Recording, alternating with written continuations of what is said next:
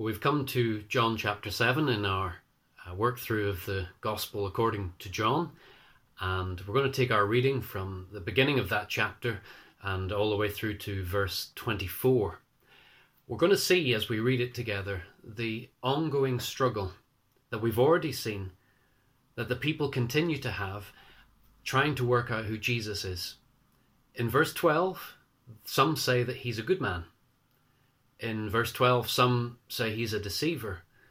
And in verse 20, they accuse him of being a madman even. The people are really finding it difficult to understand who Jesus is. In fact, what we find when we read this portion together is that Jesus was challenging people's understanding of who he was in light of the religious setting of the day. He's come and he's saying that he's the true and reliable messenger of God, with all of the moral authority of God. It's really a claim to deity. And you'll see towards the end of the reading that he actually challenges the people who revered Moses as being the one who had been the means by which God's law had come to them. He was seen as a true messenger of God's intentions for his people. But here Jesus was claiming something even greater, and he was doing things that challenged the law as they understood it that Moses had transmitted. So Jesus is actually demanding that their loyalty be shifted from Moses. Sadly, he's pointing out as well that their loyalty had been shifted from God to Moses. But he's challenging them here to shift their loyalty back to God, because he himself is claiming to have all of the authority of God. Let's read it together. John chapter 7. After this, Jesus went around in Galilee. He did not want to go about in Judea, because the Jewish leaders there were looking for a way to kill him. But when the Jewish festival of Tabernacles was near, Jesus' brothers said to him, "Leave Galilee and go to Judea, so that your disciples there may see the works you do. No one who wants to become a public figure acts in secret. Since you are doing these things, show yourself to the world." For even his own brothers did not believe in him. Therefore Jesus told them, "My time is not yet here. For you, any time will do.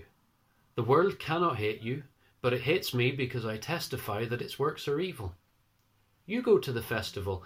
I am not going up to this festival, because my time has not yet fully come." After he had said this, he stayed in Galilee. However, after his brothers had left for the festival, he went also, not publicly, but in secret. Now at the festival, the Jewish leaders were watching for Jesus and asking, "Where is he?" Among the crowds there was widespread whispering about him. Some said, "He is a good man." Others replied, "No, he deceives the people." But no one would say anything publicly about him for fear of the leaders. Not until halfway through the festival did Jesus go up to the temple courts and begin to teach. The Jews there were amazed and asked, "How did this man get such learning without having been taught?" And Jesus answered, "My teaching is not my own. It comes from the one who sent me. Anyone who chooses to do the will of God will find out whether my teaching comes from God or whether I speak on my own. Whoever speaks on their own does so to gain personal glory, but he who seeks the glory of the one who sent him is a man of truth. There is nothing false about him. Has not Moses given you the law? Yet not one of you keeps the law. Why are you trying to kill me?" "You're demon-possessed," the crowd answered. "Who is trying to kill you?" Jesus said to them, "I did one miracle, and you're all amazed. Yet because Moses gave you circumcision, though actually it did not come from Moses but from the patriarchs, you circumcise a boy on the Sabbath. Now if a boy can be circumcised on the Sabbath, so that the law of Moses may not be broken, why are you angry with me for healing a whole man's body on the Sabbath? Stop judging by mere appearances, but instead judge correctly." We see the struggle that the people have in trying to understand who Jesus is. And he's done something in Jerusalem in a previous visit that has upset the religious leaders, because he healed a man who couldn't walk, and he healed him on the Sabbath, and therefore he's considered a lawbreaker. That was the context of the discussion towards the end of this portion. But what I'd really like us to focus on today is how Jesus lived and taught, and his free and fearless dedication to God's purposes in every situation of his life. And the reason for focusing in on that is I hope that it can encourage us to live in a similar way by God's grace and by his power, living a life of fearless freedom. We see that with Jesus in this portion. But we see before we say that what Jesus is not. And then the points I'll take us through will develop this as we go. We see that Jesus is not afraid of death. We see that Jesus is not feeling defeated or depressed because so many disciples have walked away from him, as was recorded at the end of chapter 6. And Jesus is not being deceitful. He's not being deceitful with regards to his intentions of going up to Jerusalem for the Festival of Tabernacles, nor is he being deceitful in the things that he's teaching people, and he's not being deceitful in what he does in his signs and wonders and in his miracles. Rather, we see that Jesus is living according to God's eternal timetable, and he's living according to God the Father's expectations of him. He's living in such a way that God will receive all the glory, and he is, by his very words and actions, declaring the unchanging truth about God. Now, this provokes an increasingly hostile response to Jesus as time goes on, but Jesus continues, and we see a man who is free and fearless in all that he's doing. And I believe that we can have the same fearlessness and freedom in life if we live the same way. And I'd like to look at that under 4 headings. Firstly, we can enjoy the same fearless freedom if we're living according to God's eternal timetable. We notice that Jesus is not afraid of those in Judea who are plotting to kill him. That's not why he's avoiding Judea. What he says to his brothers in that conversation is that it is not his time. His time has not yet fully come. Jesus knew that in God's eternal purposes, there would be a time coming when he would die. Death was part of the plan, but not yet. I was just thinking that it's the same for us. The Lord has promised that he's coming back, and that could happen when some of us are alive. But death may be part of God's plan for us, and we should never consider it outside of God's plan for us. But here we have Jesus living according to God's eternal timetable, and that shapes all of his choices and decisions.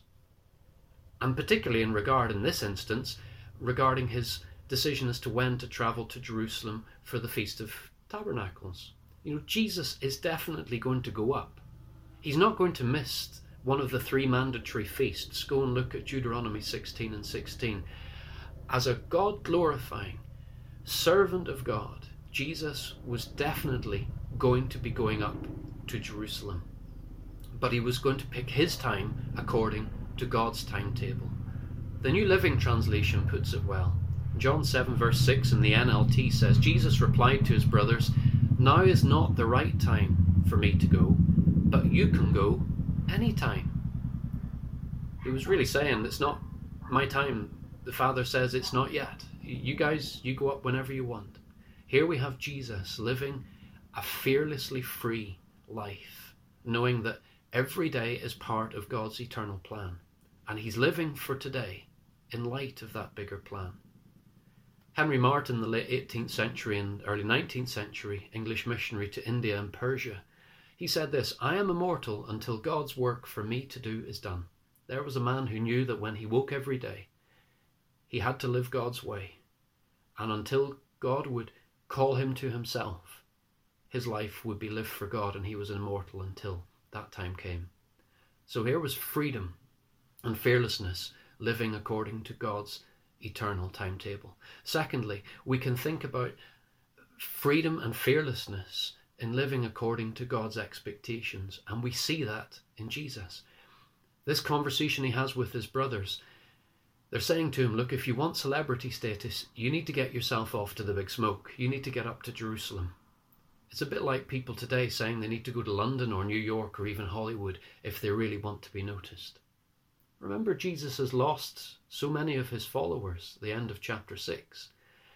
And here the NLT says in verse 4, the brothers say to Jesus, you can't become famous if you hide like this. Look, really, if you're after fame, you need to go up to Jerusalem. I just want to pause here for a moment, because John tells us that in verse 5, his brothers at this point didn't believe in him. You know, growing up with Jesus doesn't automatically mean that we'll see Jesus for who he is and believe in him for who he is. Some of us have grown up hearing about Jesus, reading about Jesus, singing about Jesus. I just want us all to be sure in ourselves that we really truly know who he is and we believe in him. But we see that Jesus is living according to God the Father's expectations of him. He's not going after public acclaim. He's living for the audience of one, the one that matters, God himself. You know, his expectations are laid out in his word.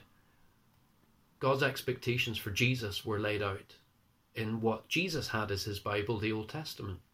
And it was daily instruction. Deuteronomy 32 verse 47, Moses said to the people of Israel regarding the law of God, he says, these are not just idle words for you, they are your life.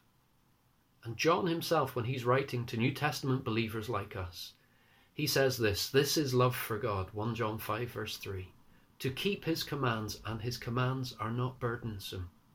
Here was Jesus enjoying the freedom and fearlessness of life, lived according to God's expectations rather than other people's expectations. He's living according to God's timetable, and he's living according to God's expectations. We can be free and fearless when we live the same way. Thirdly, I'd like us to consider how Jesus lives this free and fearless life because he's living for the glory of God. Jesus knows the glory of God firsthand. He is God after all. He has left the glory of heaven to come to earth. God the Son has come here to become the Son of Man. And there was purpose in that, of course. He had personal, first-hand knowledge of God's glory, and that motivated his entire life to be lived, to point others to God's glory. And that meant that he was busy doing the work that God had given him to do. He was living according to God's timetable, he was living according to God's expectations, but he was also living that he might do the things that God said should be done. In John chapter 9 verse 4, he said there to his disciples, as long as it is day, we must do the works of him who sent me. He recognized there was this period of opportunity in which he could live to point others to God and his glory. And he knew the fellowship and love of his Father in that. In John 8 verse 29, he says, the Father has not left me. I always do what pleases him. Here was Jesus giving himself completely to live in such a way that people were pointed to the glory of God. You know, for us, personal, first-hand knowledge of the glory of God will allow us to live in fearless freedom too. And we need to get into God's word for that. We need to get into God's word to know his eternal timetable. We need to get into God's word to know his expectations of us. His commands are not burdensome. We need to get into God's word to see the glory of God as it's revealed here and as it's revealed in the person of the Lord Jesus Christ. Fourthly, finally, I want us to consider that we can enjoy fearless freedom like Jesus when we live to speak the truth about God. We see that Jesus is fearlessly proclaiming the truth because he knows it is the truth. 7 verse 7, he said to his brothers, the world hates me because I testify that its works are evil. That was the truth. And he had to say it. In John 7 verse 16, when the people are wondering how he's managed to get such teaching, he says, my teaching is not my own. It comes from the one who sent me. Here was Jesus absolutely convinced that the message that he had to give from God his Father was the absolute truth and nothing but the truth. And that meant that it would expose sin, it would expose hypocrisy and the worthless of godless religion. It would expose how those things are true and false. You know, whenever we know and are absolutely convicted about what it is we're speaking about and who it is we're speaking about, it gives us confidence to live fearlessly and freely. You know how it is that if you're not absolutely convinced about something, you're reluctant to speak about it because you're not sure if it's true or not. What we speak from God's word is the truth about God. It is absolutely true. It's not one man-made option or philosophy amongst many options. It is the truth about God himself. And knowing it and speaking it like Jesus allows us to live a free and a fearless life. So we see in Jesus, in this portion, 4 ways in which he lives a life of fearless freedom. By living according to God's eternal timetable, by living according to God's expectations of him, by living for the glory of God, pointing people to him in everything he said and did, and also living to speak the truth about God every day. We can do the same. Knowing God's eternal timetable and our place and our part within it, knowing God's expectations of us and putting it into daily practice, living that life so that we might point away from ourselves and point off to God instead, and speaking always the truth about God because we're absolutely convinced about the one of whom we speak. Jesus himself said, I am the way, the truth, and the life. He modelled it for us, and we can live it out too by God's grace and God's help.